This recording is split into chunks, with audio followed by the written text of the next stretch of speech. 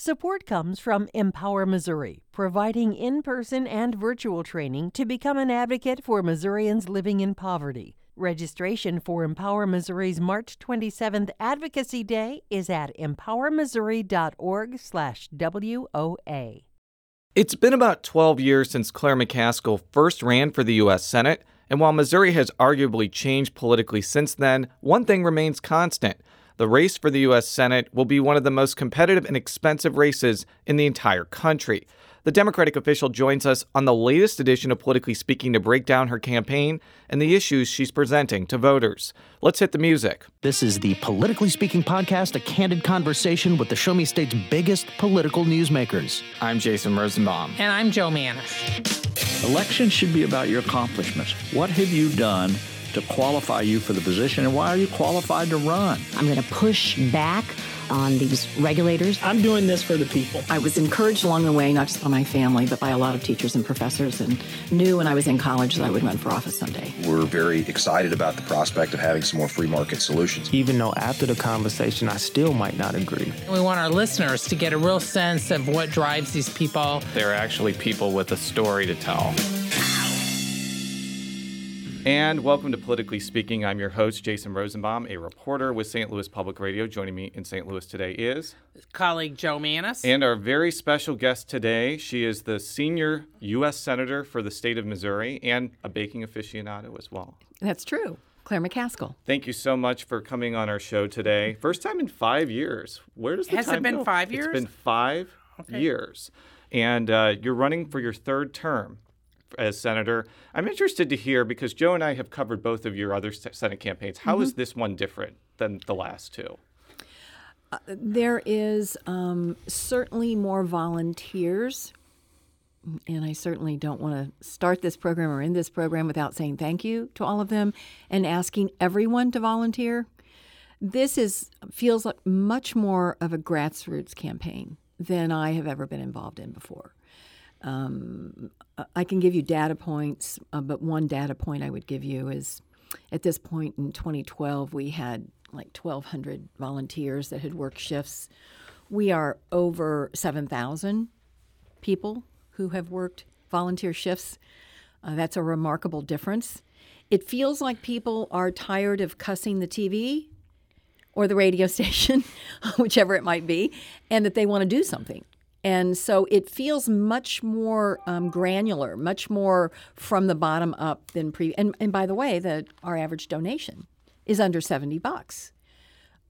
That's remarkable considering how much money we've raised. I mean, hundreds, way more donors than we've ever even thought of having, because so many people are sending in small amounts of money. So it is much more grassroots oriented than either one of my previous Senate campaigns.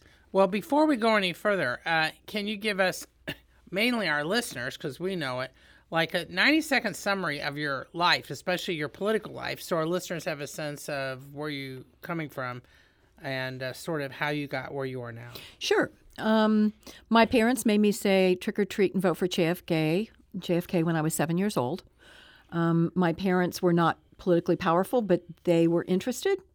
And I was exposed to, I think, a very healthy upbringing as it relates to public policy. Where were you living at the time? Well, my dad's family had the feed mill in Houston, but then it financially was so difficult to support a family off of that feed mill.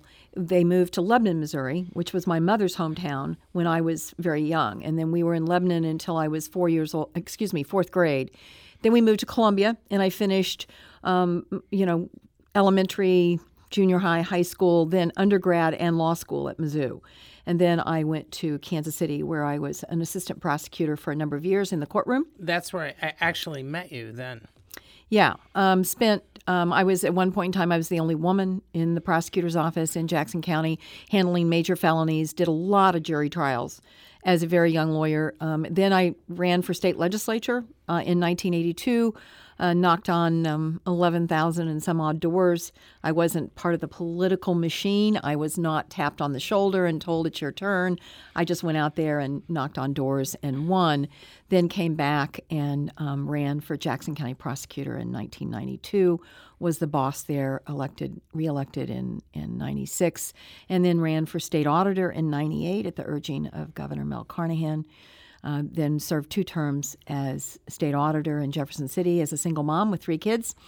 And then eventually ran for governor in 2004. I was defeated by Matt Blunt in the general election after winning a very tough primary against the sitting governor of my own party, and then went on to defeat Jim Talent in 2006. Now, are there any particular lessons you took from that loss in 2004 that you are now using? I mean, because you've run 2 times since then and won, but are there things that you're like, yeah, this reminds me of back then? Well, I think mistakes that were being made in the 90s and in the early 2000s by Democrats in this state was some kind of I remember the days where they said, well, if you win St. Louis County, it's over for a Democrat. When St. Louis County was in contention as it related to whether a Democrat could win it or not, there was not, frankly, I was not taught, and nor did I see role modeling of really emphasizing campaigning everywhere in the state.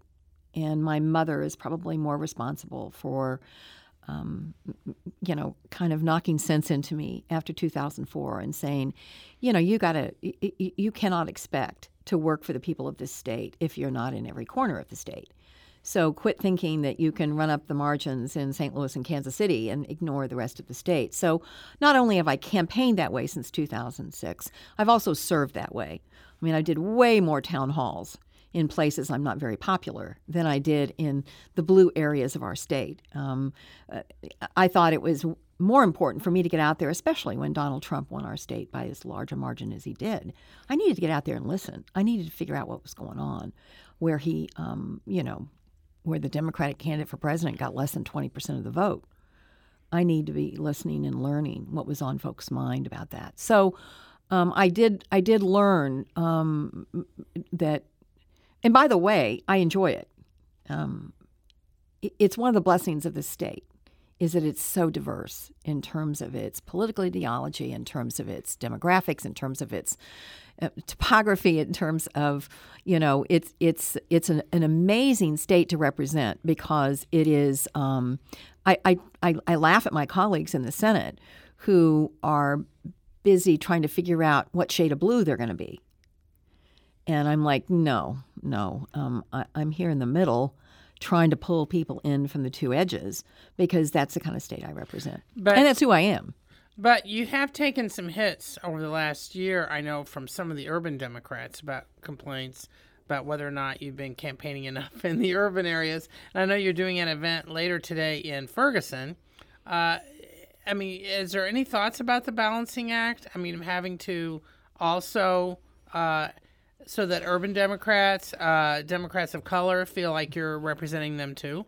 When you're in a state where every single Democrat on the statewide ticket was defeated in 2016, when you're in a state that voted for the Republican candidate for president by almost 20 points, you've got to do everything right as a Democrat.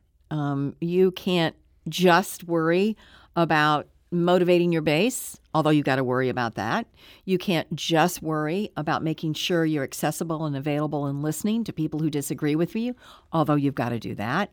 You can't just worry about talking to independent voters who voted for Jason Kander and Donald Trump or voted for Mitt Romney and Claire McCaskill, but you also have to do that. So in order for me to win this campaign, honestly, I mean, this is as candid as I can possibly be. I got to do all of it perfectly.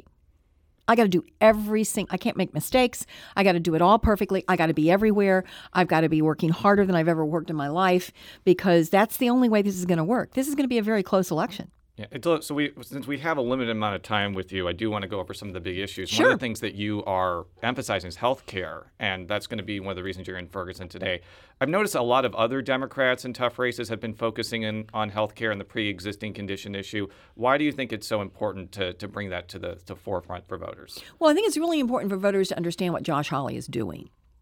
Josh Hawley made a decision as the elected Attorney General of his state to use Missouri taxpayer money to sue to do away with every consumer protection in the law for people who have health insurance. Not just pre-existing conditions, but the things we put in there that said you got to spend 80 cents of every dollar you get on health care rather than CEO salaries and more claims adjusters to deny claims. Things like you can't charge somebody more just because they're a woman. Yes, I know women have babies, but men have something to do with it. It's not fair that women should have to pay a lot more for health insurance than men. That provision goes away. He's trying to get rid of all the subsidies for people who get insurance on the exchanges. He did not decide, I'm going to go after the subsidies or I'm going to go after this consumer protection that I think is wrong. He's going after all of it. And that was a decision he made. And I don't think most Missourians want those protections to go away. And so if he doesn't want those protections to go away, he needs to withdraw from the lawsuit. Now, he's been arguing that, well, the Senate in general, but Congress in particular, could be passing stuff to protect pre-existing conditions or doing some of these other things that are at threat in the lawsuit. I know there's some stories out today kind of raising questions about that. Do you think that Congress would do that? Would the Senate vote on this? Well, why aren't they voting on it now? They're in charge. We've got bipartisan bills that will help the exchanges be more affordable for people who don't qualify for subsidies and don't get insurance at work. We have bills right now that would bring down health care costs. Mitch McConnell, this is the guy who recruited him. His party is in charge. They're doing nothing to isolate and enshrine in the law these consumer protections. In fact, they did just the opposite. The Republicans decided not to do away with many of these protections when they voted on their plan to replace Obamacare. It wasn't the Democrats that defeated that plan. It was Republicans. They didn't get enough Republican votes to get it done. They had no intention of getting Democratic votes. That's because they crafted a bill. Frankly, for Missouri, it would have had rural residents paying multiples of what they pay now compared to urban residents of our state. So it is so disingenuous for him to say, oh, well, they'll just fix it if we wipe it all out. He's got to know better. He's got to know if that was an easy thing to do, his party would be doing it now.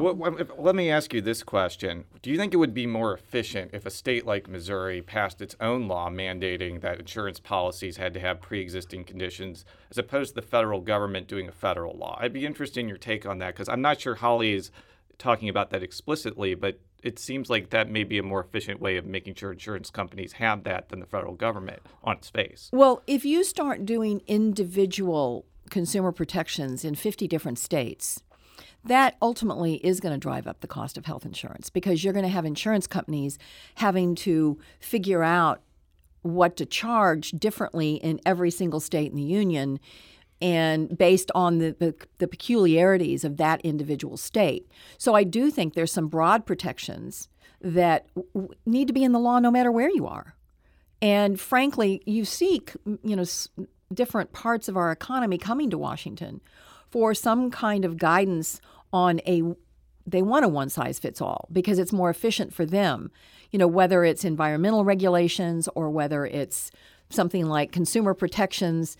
Many times it's in the best interest of everyone to make sure that that is, in fact, the law of the land, as opposed to having 50 different scenarios for insurance companies to have to figure out of different regulations and different rules in every state. Why do you think the Republicans have continued to go out? And Donald Trump has made this one of his key things to get rid of everything in the Affordable Care Act. Why do you think that is? I think some of it is just they've been doing this for so long. One of the most disappointing things to me about the Affordable Care Act was you can't do anything that big and do it perfectly. So almost within a year, there were a list of things we needed to adjust and change, things that we realized weren't working as well as we'd hoped. And there was a real effort. I was part of an effort to try to get Republicans, help us fix it, help us make changes to make it better. But they saw it as such a powerfully political weapon. They used it like a 2x4. And so they campaigned on repeal and replace, repeal and replace. I kept saying during all that time, where is the replace? Somebody show me what it is. They never produced a piece of legislation. And then when the dog caught the car and they were in charge, all of a sudden they had to come up with something that was workable, that would keep some of these protections in place for consumers, but also basically dismantle the whole program. They were incapable of doing that. Now, we need to quit playing politics with everybody's health care. We need to come together in the middle and find bipartisan solutions to bring down health care costs, copays, deductibles, pharmaceutical costs. And I'm in the middle almost always working on some of these solutions for some of these really complicated and hard public policy problems. Hopefully, after this election, we will be in a place that we can pull together this bipartisan coalition to make the changes that will, in fact, make the ACA better. By the time this airs, it'll be a day before your meeting with Judge Kavanaugh for the Supreme Court. You talked with Joe earlier about what you're going to be asking for, but I'd be interested to hear what you're going to be looking for in that meeting. Well, there's a variety of things I'm going to ask about. I'm going to focus a lot of my questioning about dark money in politics. It was an extraordinarily activist decision when the Supreme Court decided that corporations were people and that there was an entitlement somehow in our law that they can give unlimited anonymous contributions to political campaigns. Unlimited anonymous. Now, you're going to see in Missouri, by the time this election is over, right now, I think 80 to 90% of the money that's been spent on behalf of Josh Hawley has come from third-party groups. You don't hear, I'm Josh Hawley and I approve of this ad very often. If you hear, I'm Josh Hawley and I approve of this ad, or I'm Claire McCaskill and I approve of this ad, you can go online and see who all of our donors are. But the vast majority of the money that is being spent on behalf of Josh Hawley is, in fact, this anonymous money. Now, his campaign, though, has been saying, well, if you look at the money that the Senate Majority PAC is spending on your behalf. Just as bad. Okay. I feel just as strongly about that. I've said over and over again publicly, this door swings both ways.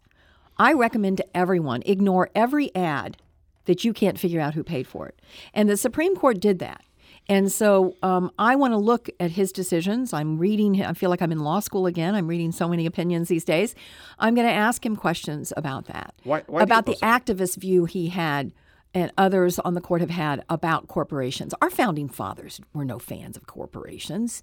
They didn't even trust corporations. So this is an activist court that's doing this to our country. Why do you think that there are Democratic groups that are engaging in unidentified donor practices when people like you are so out front saying that this is wrong? I mean, I understand the argument that you wouldn't unilaterally disarm by not using PACs, but I don't quite understand why there's secret money in the Democratic wing as well as the Republican wing. I mean, you could still have that money, but just say where it's coming from. Why do you think that's happening?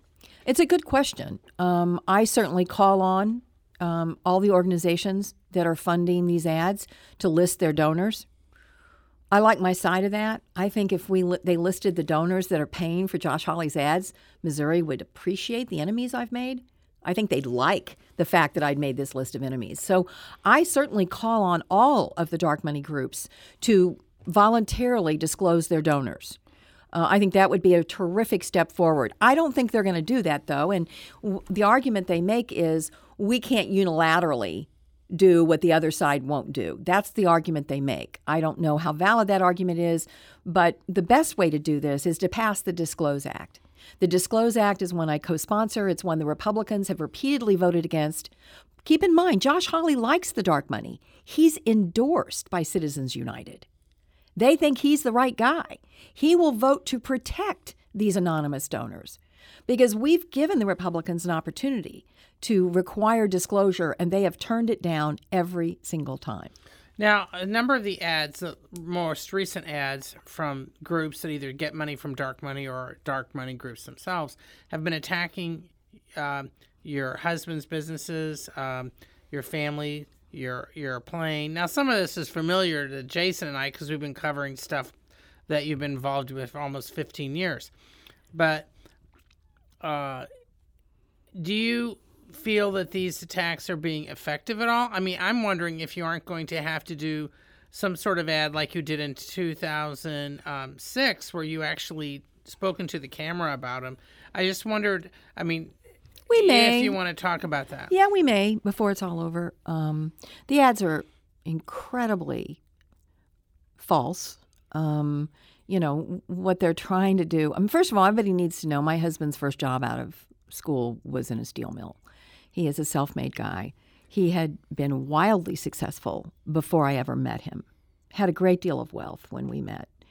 In fact, he sold most of his projects before we were ever married. The majority of his low-income housing developments that he did. And by the way, he did a lot of rural low-income housing all over the country, beginning in the 70s in this country. And the notion they're trying to make the fact that he chose to work in that field evil or nefarious is so hurtful to him, and frankly to me. And what's even worse is them trying to distort in such a way they know they're distorting. They're taking the amount of money that went to the people who get low-income housing and somehow trying to give the impression that it went to my husband. So all these projects that he's a minority investor on, very tiny percentage, the money that comes from the federal government goes to the residents of those units. It doesn't go to a minority investor who has no control over the projects. But they're taking that big number and somehow making it look like that I had something to do with that going into his pocket. All of this is incredibly controlled by existing statutes as to what even return on investment people can get on low-income housing. So it is so hard for my family and so unfair. And I may have to go into the camera before it's all over. I'm hopeful that Missourians know me well enough to know that any ad that intimates that somehow, I've enriched my family by my service is frankly, I think, a stretch for most Missourians who have, a lot of Missourians have voted for me a number of times. So we need to do something about this. And they know the ad is false. They know it's unfair, and they're running it anyway, and that's disgusting. In the last couple of minutes that we have you, I would be remiss not to ask you about tariffs, because I think that's a big issue for agriculture and whatnot. I was at the event in Granite City where a lot of steel workers there were very happy with what the president has done. I'm sure that there are some manufacturing centers in Missouri who support it because it's going to maybe increase demand for manufactured products. You've been on record against them. I'd like you to kind of address the kind of tension we're seeing between some of the manufacturers and some of the agriculture groups, and why you think this entire situation may not be the best idea. Well, if you look through history, especially Smoot-Hawley and what happened, there is a downstream effect of tariffs on American jobs. And I have spent last week going around to a number of manufacturing facilities in Missouri that are on the brink of shutting down because of these tariffs. Not just Mid-Continent Nail and Poplar Bluff, but Deutsch Precision Manufacturing out in St. Louis County, by the way, which was created to create an American part, a bearing for the automobile industry. And now what's going to happen, because they can't get the steel and compete with their customer, with other competitors, they would go out of business and their customer would start buying this part made in a foreign country. Same thing that's happening to Mid-Continent Nail. Same thing that's happening to a company down in Joplin we visited. Same thing that's happening to a company up in Maryville. We're going to have a roundtable hearing, a field hearing on this in Missouri later in August. I have been blown away at how many companies are contacting my office saying, you don't understand, we're going to go out of business. So the question is, you create some steel and aluminum jobs, but how many jobs do you lose? How many farms are on the brink? We all remember the embargo. It started out as a way to get fairness, and it ended up wiping out half the family farms in Missouri. So we've got to be careful about the way tariffs are used and how that's escalated. I actually believe that there are other ways to get at Chinese cheaters that are way more effective than doing what they're doing now, which has permanent consequences for Missouri agriculture. Because that market in China for soybeans, you don't recover that with the flip of a light switch. Now, a lot of farmers, especially those who grow soybeans and some other crops, are concerned about the tariffs. But on the other hand, you've got the Farm Bureau. They endorsed Hawley. How do you talk to farmers about this? Are a lot of farmers okay with the tariffs enough that they're going with Republicans anyway? Just sort of what's the I think there's a concern, but I think that many of them want to believe that this is just short and temporary. And the Farm Bureau, go on, give me a break. The Farm Bureau, Todd Akin never voted for a farm bill, said all the farm programs were socialism. I'd been for every farm bill. They still endorsed Todd Akin.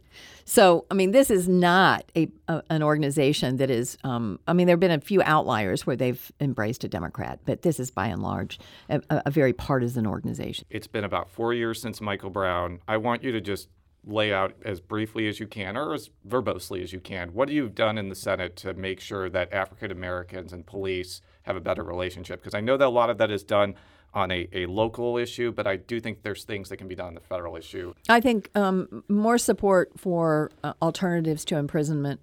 I'm somebody who started one of the first drug courts in the country, and frankly, the first one for sure in Missouri, and was really instrumental in spreading the drug court movement all over this country and abroad. Putting more money into drug courts, which we have done, putting more money in to community policing, which I have advocated for, which is really important. You rebuild trust in neighborhoods at the street level. And the way you do that is you have police officers who are assigned to neighborhoods, not just to a car that responds to 911. And they build up relationships. I've experience with this because we work with community policing, and I actually installed community prosecutors when I was the prosecutor in Jackson County, so that the neighborhood knew who the prosecutor was that was going to be working with them if they were victimized by crime. So rebuilding that trust at the street level is very important, and I certainly have advocated for that. Also worked on criminal justice reform legislation, and there's some bipartisan support for that. The Koch brothers are big on criminal justice reform, looking at where marijuana is scheduled in the federal laws, looking at minimum mandatories, looking at how much we're using diversionary and alternative programs in the federal system. John Cornyn is involved in it, the Republican senator from Texas, Cory Booker and Dick Durbin, a lot of bipartisan work on criminal justice reform. We have not gotten floor time for that, but the legislation is something that I am optimistic about because it's one of those areas where we actually do have both Republicans and Democrats in the room working on it. Now, one of the political questions I wanted to make sure I got in was the state Democratic Party is sort of weak on the bench. And regardless of what happens to you in 2018, this year, there's going to be, what are they going to do about the statewide ticket in 2020? I know your original statewide dream had been to run for governor. Have you pretty much given up on that? Have you decided you're going to continue your focus in Washington? Or might people be looking at whether or not you might run for, let's say, governor in 2020? Or just sort of, because you are the de facto head of the Missouri Democratic Party right now because we don't have a governor and there's virtually no Democrats in Jeff City.